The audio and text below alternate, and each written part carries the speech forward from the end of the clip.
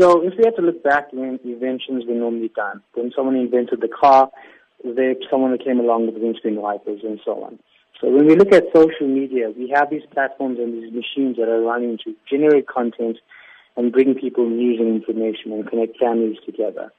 So along with that way, the internet has platforms that send out spam messages, mainly to get clickbaits, to get people to come into their site so they get ad revenue. So Facebook and Google are tackling this to ensure that credible sources of news are shared on these platforms. So this might not stop the fake news sites from popping up, but it will give that functionality for you to see that this is coming from a reliable source. With a lot of the older generation starting to get to grips with social media, is this going to be something that's user-friendly, you'd say? Yes, so the development teams at Facebook and Google are quite advanced. Whenever they roll out a platform on upgrade, people and different levels of society are taken into consideration.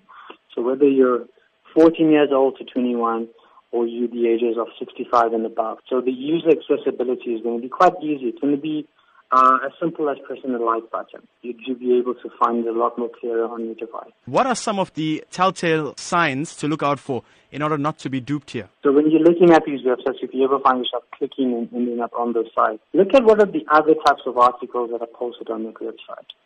You'll find a lot of these, be a millionaire overnight, or imagine what this person did when they did that.